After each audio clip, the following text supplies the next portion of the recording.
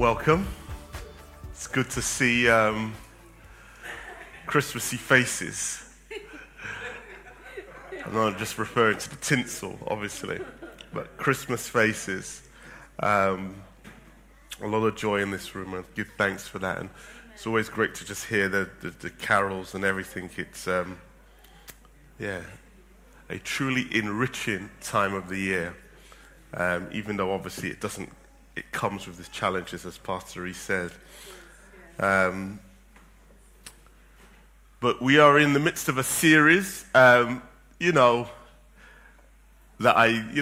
one of those things where when we're putting together and thinking about what we will do this year, I can truly see how God works so miraculously as we were thinking about how we can make this not just kind of generic Christmas teaching, going through the hoops, but generally trying to kind of connect the theology of Christmas, the Advent, and make it relevant, so that we come out of this season enriched by what the gospel has to offer, enriched by what it presents to us, and the opportunity of this season to give the church some strength to their faith, some real touch points. And so we come to the last episode. I won't say what the title is now. So obviously we've been going through the four corners of the kingdom. So we've seen the kingdom remade, the kingdom renewed, the kingdom released, and we'll see what happens today as we think about how does that vision of the kingdom progress as we go through Scripture. But we're going to start by looking at John 1. John 1. So if you turn me to the Gospel of John, and we're going to look at the first 18 verses.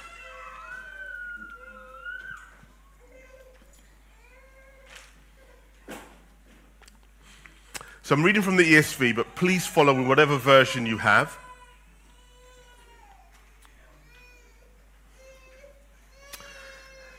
And it says this: "In the beginning was the Word, and the Word was with God, and the Word was God. He was in the beginning with God. All things were made through him, and without him was not anything made that was made. In him was life, and the life was the light of men. The light shines in the darkness, and the darkness has not overcome it. There was a man sent from God whose name was John. He came as a witness to bear witness about the light, that all might believe through him.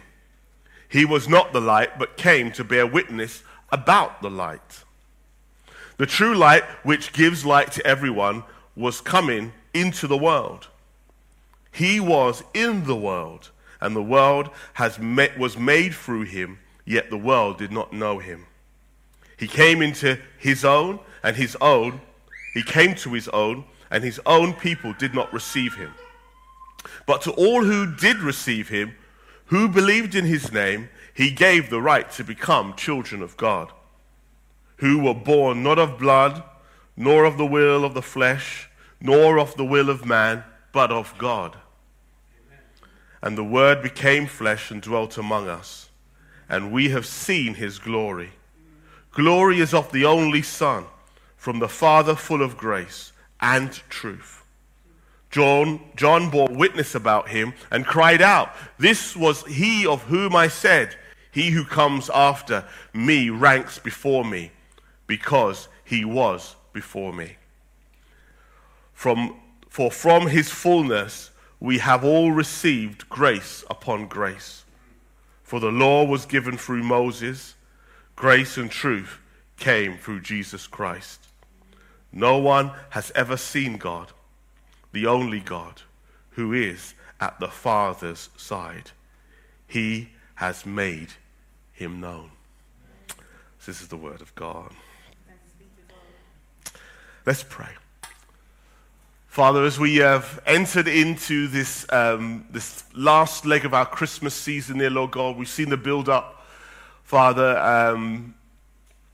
at least from a consumer perspective, Lord, from November, Lord, maybe even earlier in so many other places. But yet, Lord, again, here we are, Lord, getting to the hub of it, Lord. And again, maybe with mixed feelings, but yet, Lord, we pray that your word will ultimately have the final word in how we relate to this season. For whatever memories it may bring, whatever, whether it's a place where we get too happy or, Lord, feel incredibly sad. Lord, we pray that ultimately, as we think about your advent, that your word will come and dictate to us how we should relate to your coming into the world. That no grief, no joy, Lord God, in anything other than you, dear Lord Father, will indeed anchor us and give us security in this time. So, Lord, we thank you for your word. We thank you for this time in which we can come together as a church, Lord, and worship you in this Advent season. Lord, help us as we grapple, Lord God, with what is really truly revealed in this time, in you coming into the world. Lord, bless us. And Lord, Father, enable us to truly grasp the spirit of the season and its meaning for us as believers today. In Jesus' name, amen.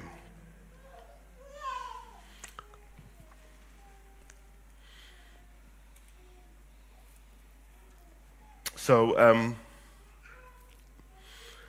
I think it was a few years ago, I was introduced to I think someone up here, I can't even remember who it was, but introduced us to Channel 4's, Channel 4, the hipper, more in touch broadcaster, has been running its own version of the Christmas message.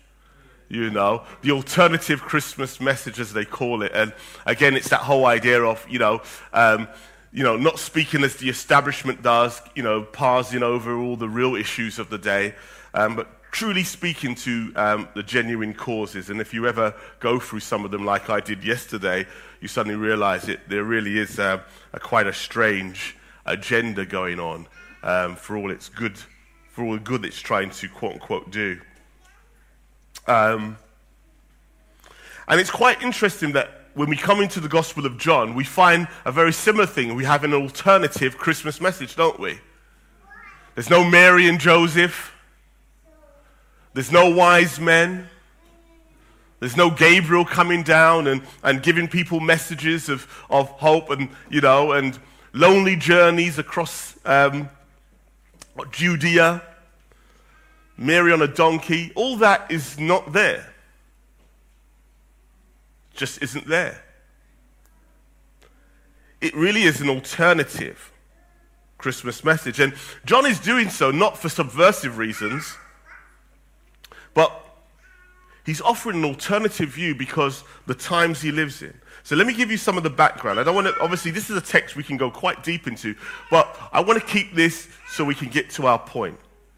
In such a way we can get straight to our point. So John's gospel is believed to have been much later than any of the other gospels. And so it seems that his gospel is addressing the issues of his own time. So obviously he was the last, we believe, to have died of all the initial apostles. And so he was facing different challenges, different than what obviously Matthew, Mark, and even Luke were experiencing.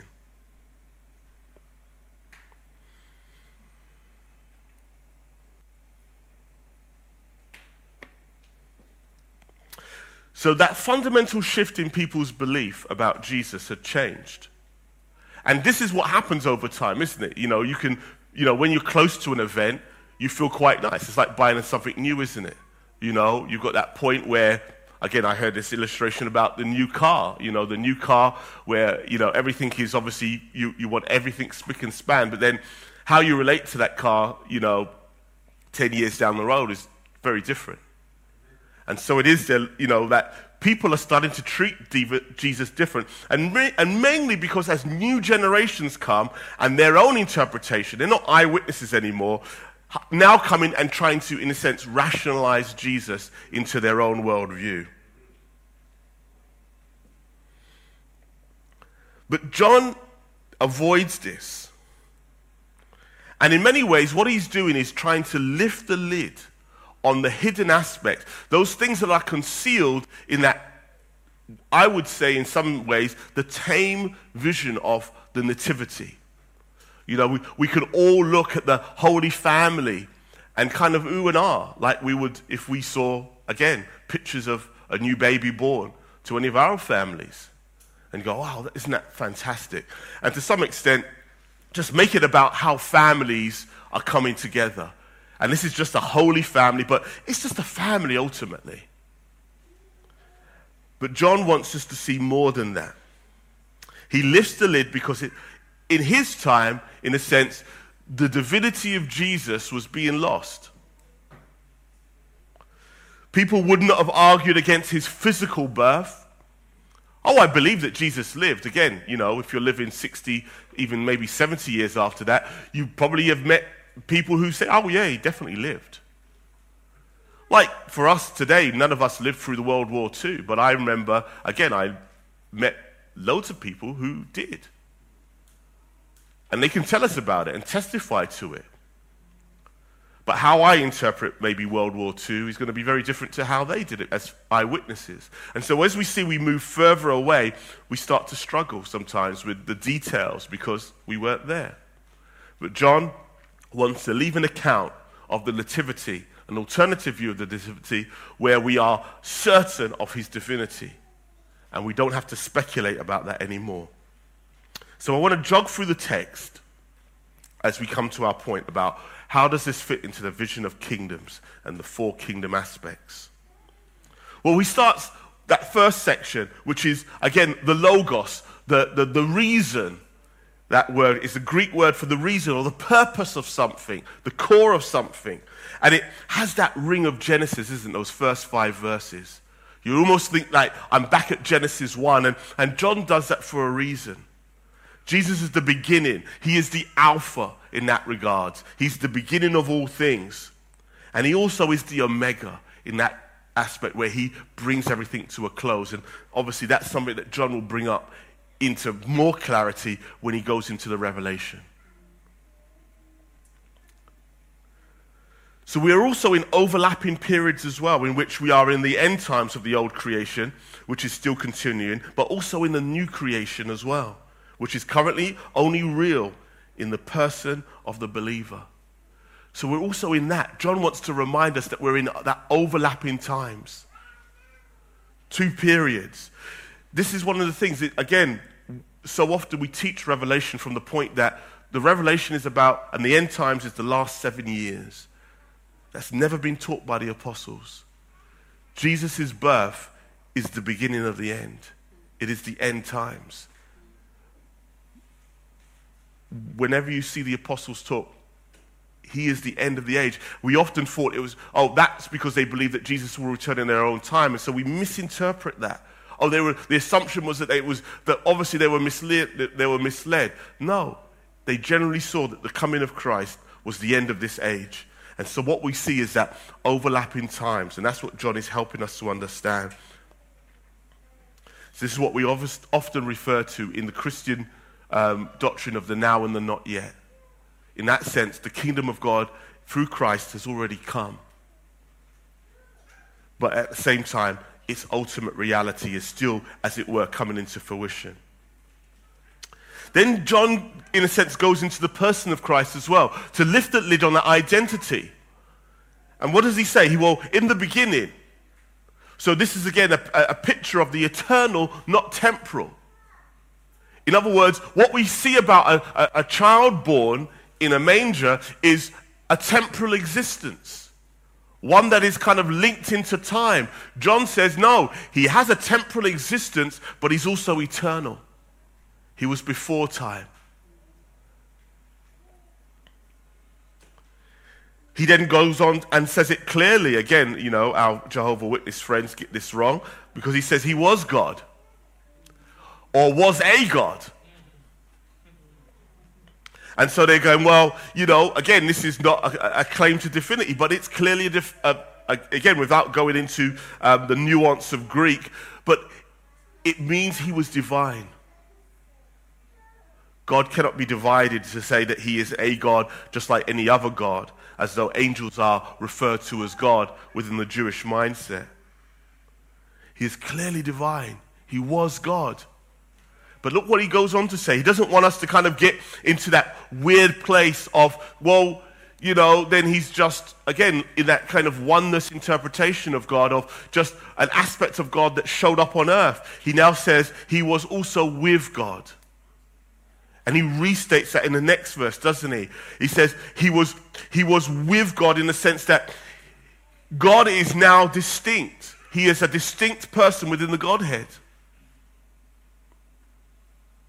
So we're not to confuse that it's God pretending to be a baby. But actually, this is God revealed in the child, but he's also distinct. And so this is where we bring in the Trinity, the Father, the Son, and the Holy Spirit. Again, we won't go into that. But that's what he's saying. He was with God. So he was God, but he was also with God, because it's a clarifying statement. If you just run with the fact that he was God, you're not going to get it. He was also with God. So that makes him distinct. He also now talks about the light coming into the world. And so what are we to make of this? So many people believe that this is the light of humanity itself. That, in a sense, our own light, our own intellect, our own reason is being referred to here. But I believe that what he's saying is that it's the light of Jesus himself.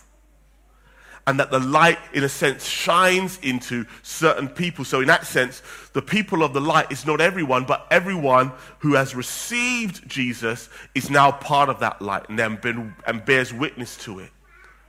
Whoever, again, it's that picture of whoever has a light doesn't hide it under a bushel, but allows it to shine. A city on a hill, that aspect of the light of the world as the believers.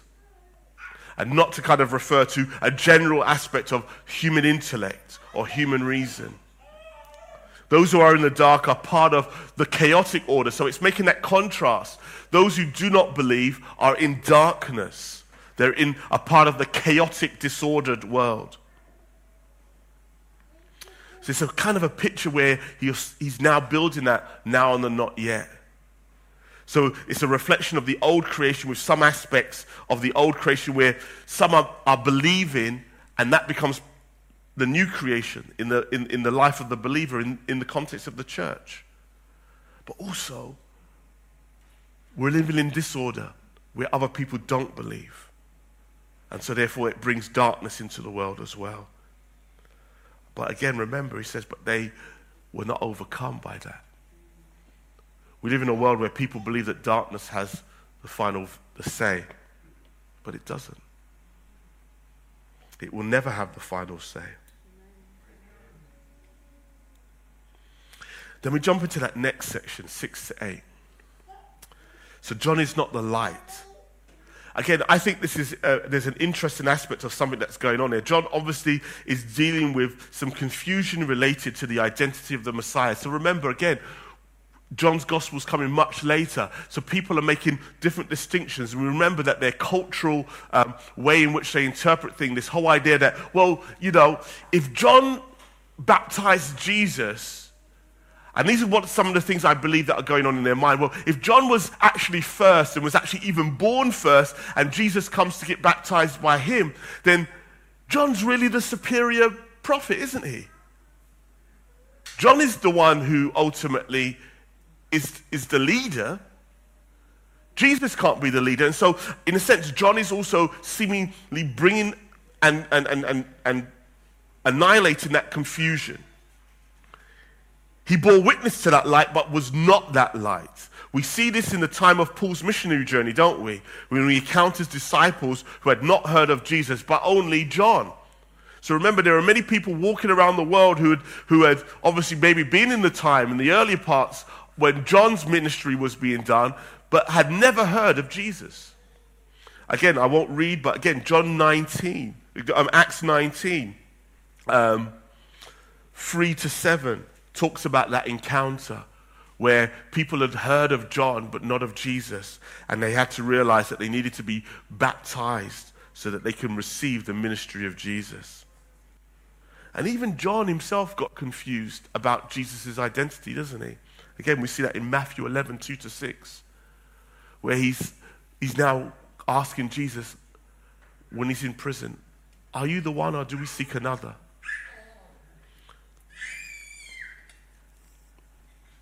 So we're starting to see that issue about, and it kind of crops up later in the text as well, doesn't it? Where John coming later, John coming before Jesus, seems to have that confusion of like, well, the first ultimately is supposed to be the one that holds the power.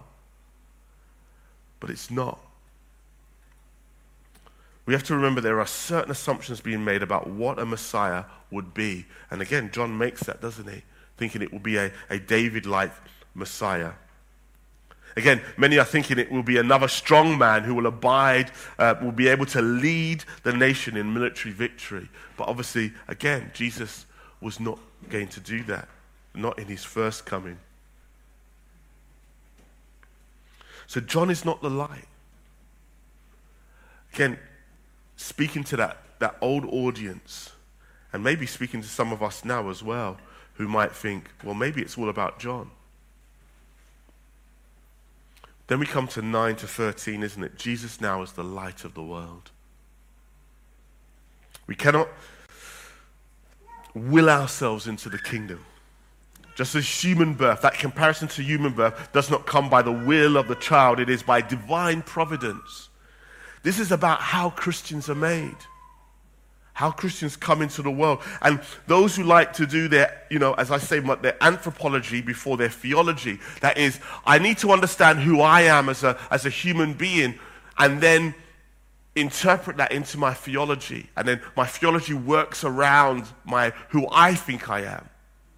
And then I create the God that now fits that position. Actually, John doesn't leave any room for that. Our theology determines our anthropology. Because if God is the creator, when I find out who God is and how he has made me, then I can actually understand myself better rather than starting from with me. Again, this is a mistake that I guess it goes all the way back to the Garden of Eden, but for us, probably the Enlightenment. That we are the light and we start there. Hence, if you get that first section wrong and say that light is me, and my own intellect, you're going to start struggling.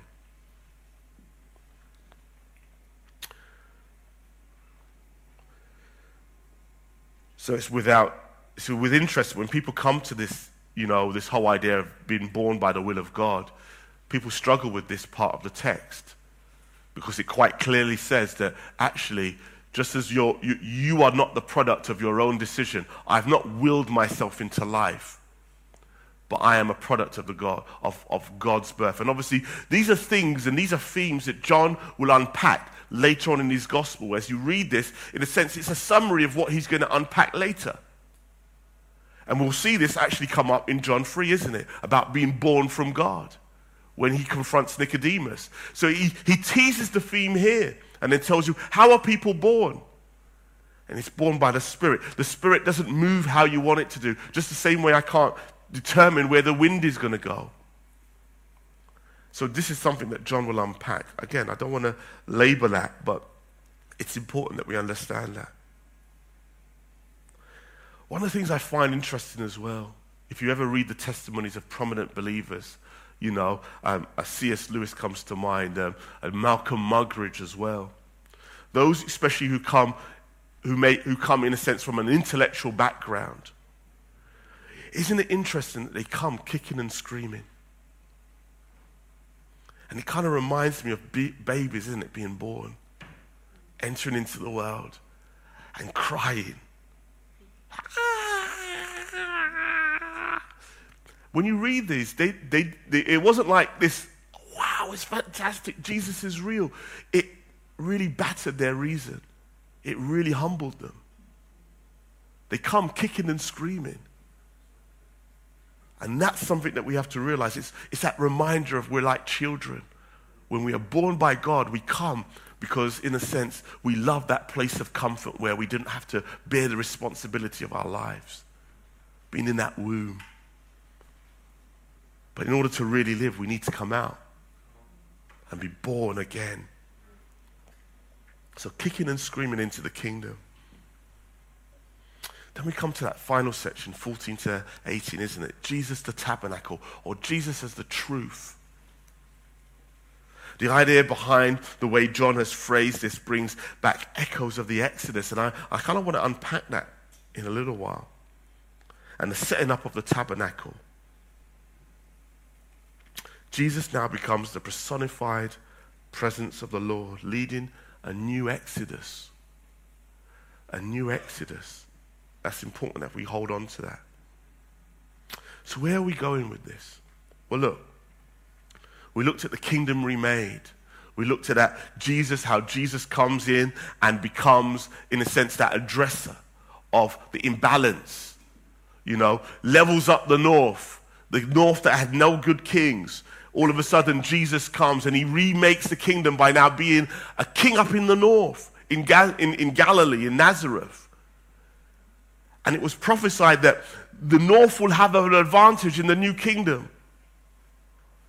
That amongst them, the teacher, the Messiah will emerge.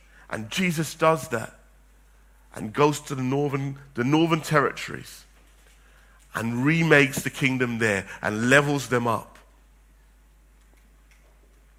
We then looked at the kingdom renewed, that theme of Bethlehem.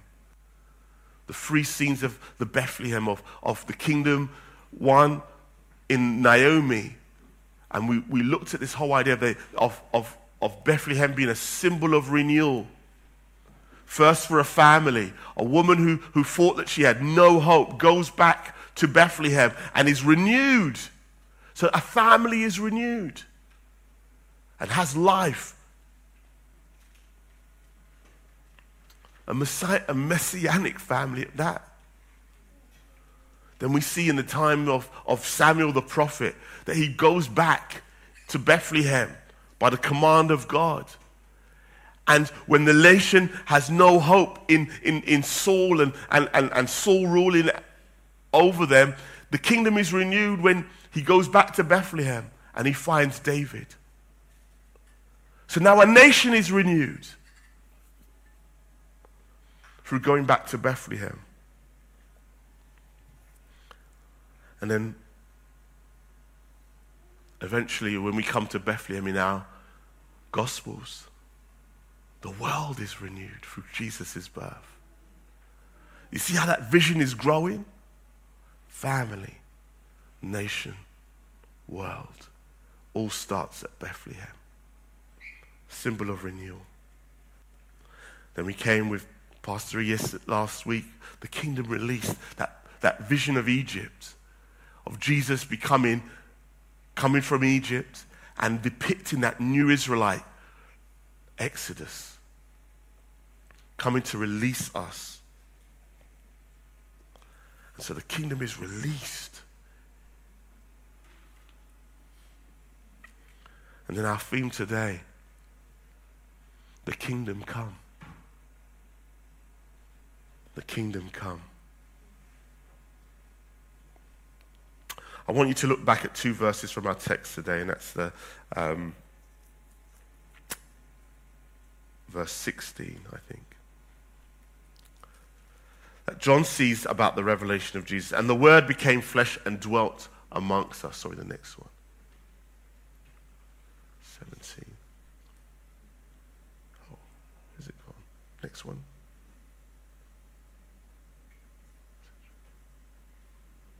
No, okay. 14, sorry. Yeah, go back to 14. And the Word became flesh and dwelt among us, and we have seen his glory as of the only Son from the Father, full of grace and truth.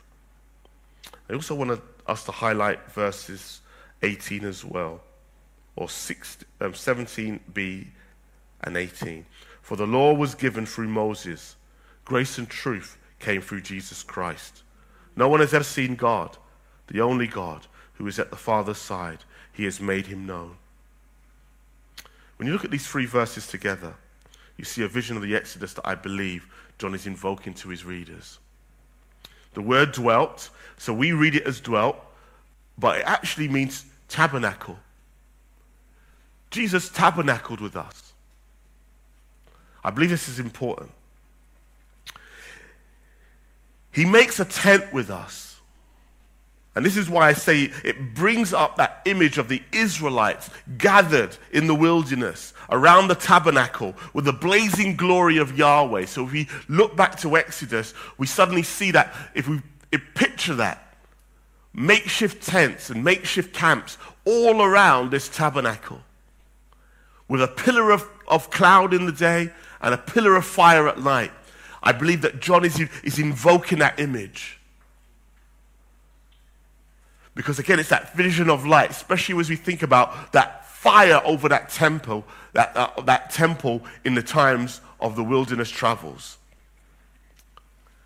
And we're all gathered around it. The blazing glory of Yahweh.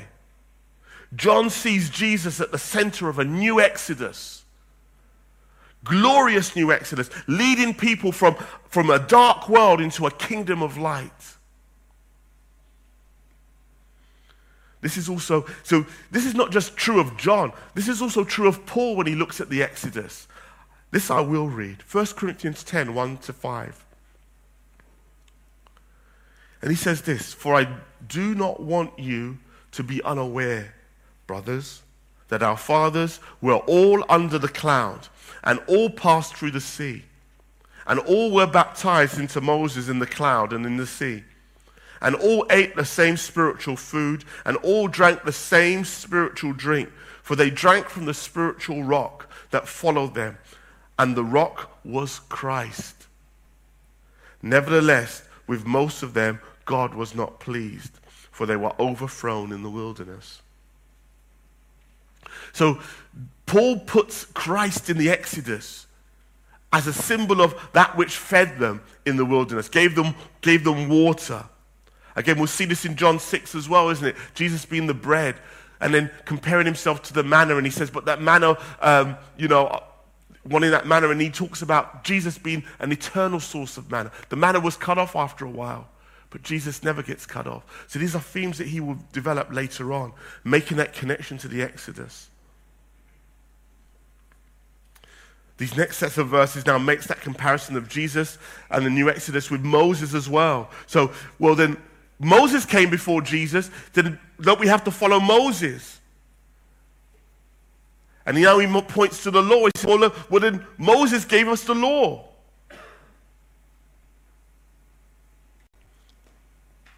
But he's saying that what supersedes that is grace now through Jesus. Yeah, it was law, but now grace has come and has come into the world. So Jesus, in that sense, that comparison to Moses is now saying that this is the greater Moses.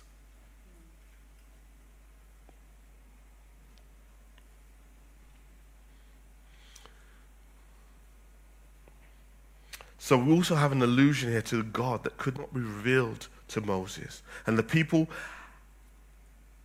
it's now been revealed to them through the person of Jesus, that in a sense that God that they could not see. Again, this is something that John will develop in John 14 when he said, well, no one has seen the Father, but they've seen me. If they've seen the Son, they've seen the Father. So again, he will develop this theme about the God, the invisible God that no one could see, but has now been revealed. In that sense, it's all showing that from the Exodus until now, we are in a greater Exodus. A superior exodus, a superior deliverance. So as we think about the picture of the Exodus with all these people gathered around the tabernacle in their tents with their families, we see a similar picture of this in the events of Christmas. As families gather together, as the world stops for a holiday that was traditionally held for the advent of Christ.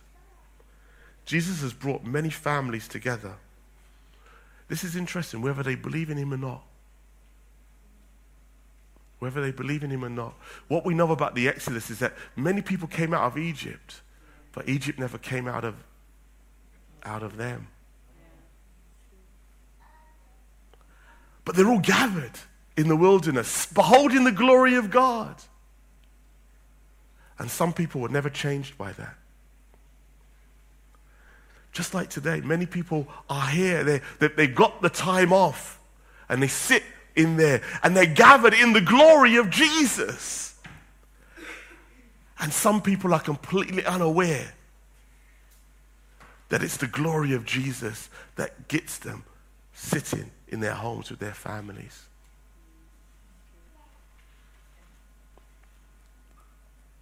Do you see how that picture of the Exodus has now grown from a few, maybe, as some people say, maybe 1 million, 2 million people, has now grown to a worldwide population? It's superior in every single way. As people stop, like that rest from being in slavery, as people stop and gather together, if Jesus was not born, we would not be stopping tomorrow. It would not matter. Jesus has brought families together, and like those tents gathered around the world, people are now gathered in the glory of Christ. And they witness that glory, whether they give it props or not. I think this makes a profound picture that cannot be understated. As the glory of the revelation of Christ has surpassed the previous Exodus, as I said, more people are gathered for Christ. So is it we have a superior scope of the advent of Christ and its ability to reach out universally.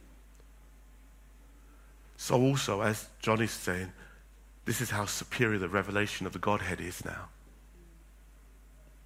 It's even, now when you take the scope of what we see in that revelation naturally, this is what Jesus is.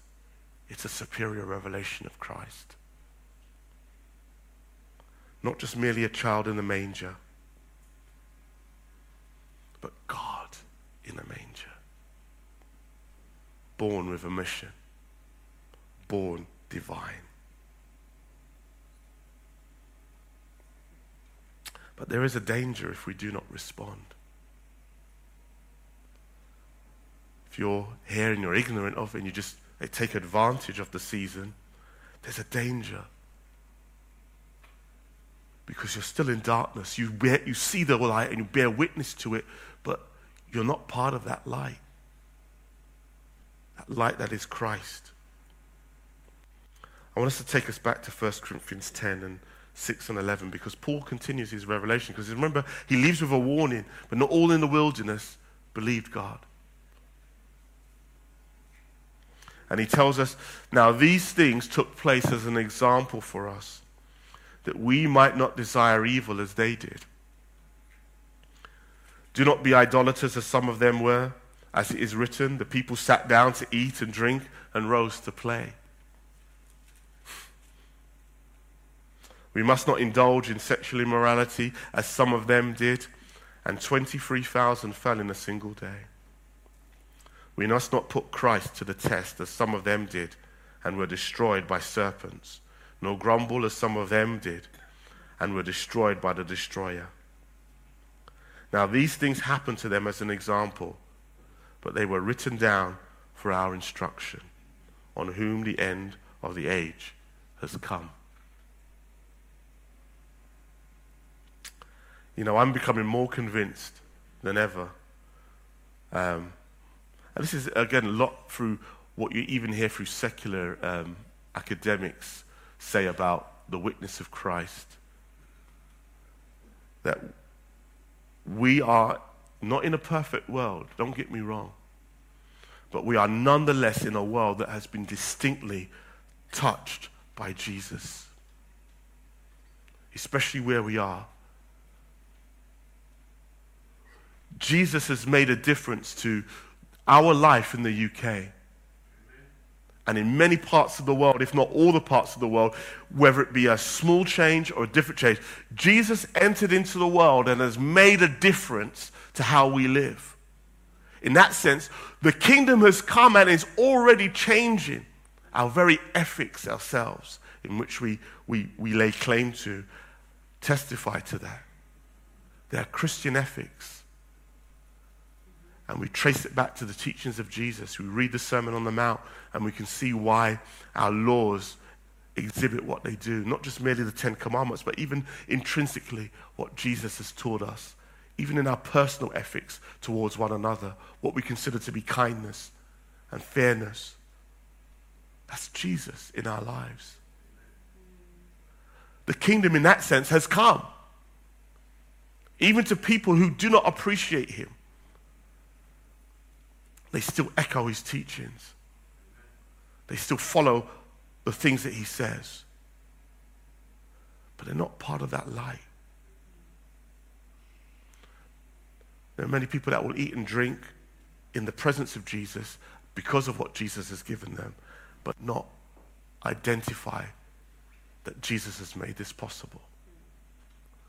For me, Christmas is a reminder to the world of that dwelling in the wilderness, of people gathered merely because Jesus has delivered them. But there still remained, again, this is something that comes up in Hebrews 4, isn't it? That coming out of Egypt is not the be-all and the end-all. Stopping for Christmas and spending time with family or friends or even by yourself is not enough. It's actually receiving that light, receiving that truth, or we will suffer.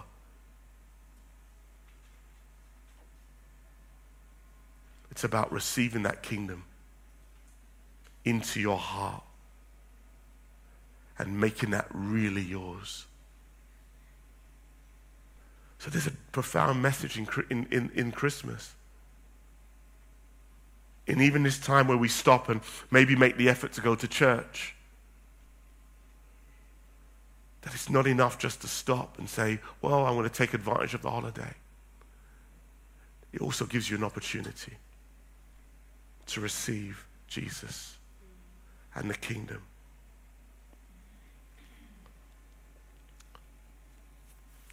The kingdom really has come. And as I said, though we're not really living in the full maturity of it, we are nonetheless living in a world that Jesus is already changing. And again, as I've alluded to earlier in the series, again, going back to Daniel 2, is like a stone that grows, isn't it? The stone that smites their empires grows. And we're seeing the light of Christ changing this world. But one day it will drastically change. So receive Christ. Why? Because sometimes we may be waiting for a time when it will be too late. Let's end on Luke 17, 20 to 21. We just done this the other day, isn't it, in church? But it's good to remind ourselves of what Jesus said himself about the kingdom being here. Being asked by the Pharisees when the kingdom of God would come, he answered them, the kingdom of God is not coming in ways that can be observed.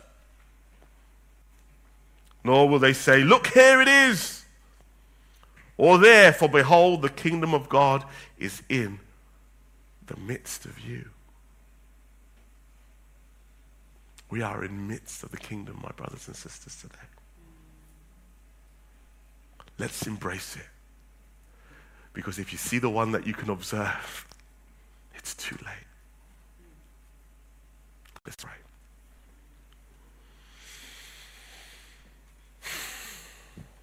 Lord, there is no one like you. And John has gone out of his way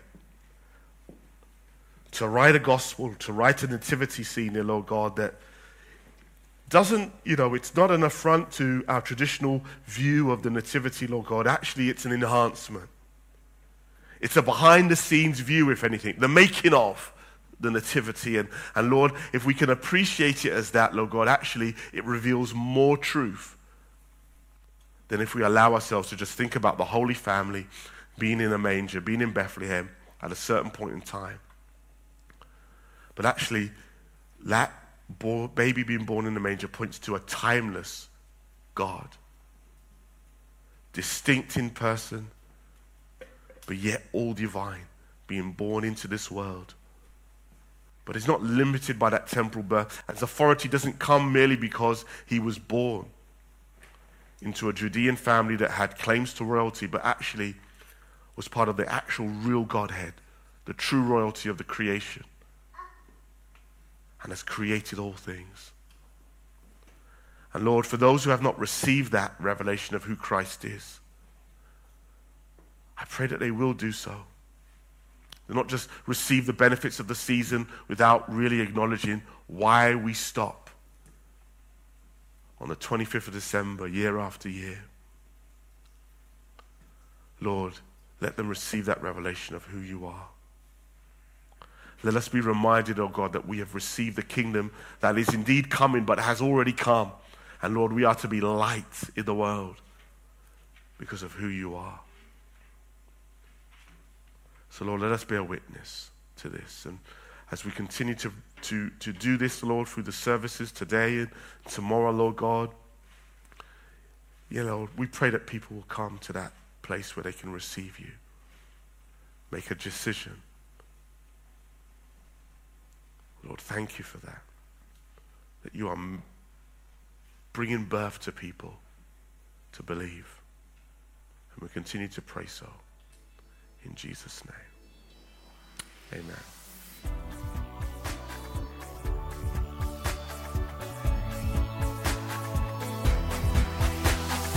Join us next time for more of God's truth to transform your reality.